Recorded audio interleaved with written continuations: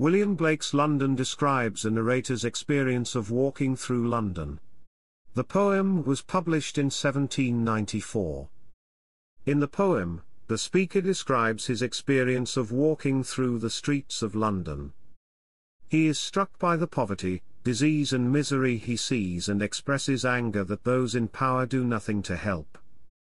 Blake's views were radical at the time he was writing. He was critical of the rich's lives of luxury compared to the suffering of the poor. He was also against religion and saw the church as corrupt. Blake wrote two famous groups of poems, Songs of Innocence and Songs of Experience. The Innocence poems explored ideas such as childhood and nature and were positive in their outlook.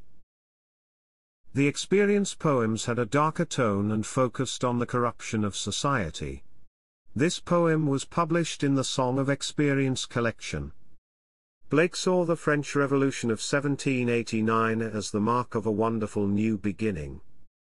In response to events in France, the authorities in London limited freedom of expression to prevent a repeat in their country.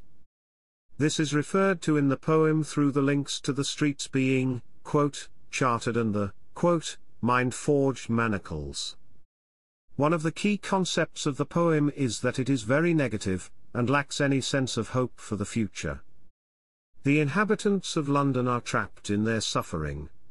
This idea is consistently reinforced by Blake using vocabulary relating to entrapment and imprisonment. Blake suggests that the poor, in particular, cannot escape their circumstances.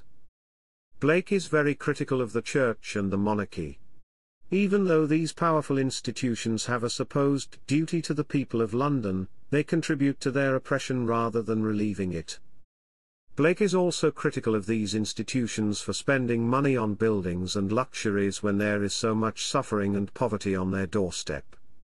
The reference to chimney sweepers, who were often young children, reminds readers of the price people paid for urbanization that resulted from the Industrial Revolution. Children, who are meant to be carefree and innocent, are forced to take on responsibilities and endure hardship. If this episode has got you in the mood for more revision, or you just realised how close your exams are, then just head over to senecalearning.com, where you can revise all of your GCSE subjects absolutely free. If you're on Apple Podcasts or Anchor, you'll find the link in the bio. If not, just type in senecalearning.com and you'll find us. And while you're at it, if you could rate us 5 stars and subscribe or follow all of our revised podcasts that cover every subject you need, then that will help other people find our podcasts.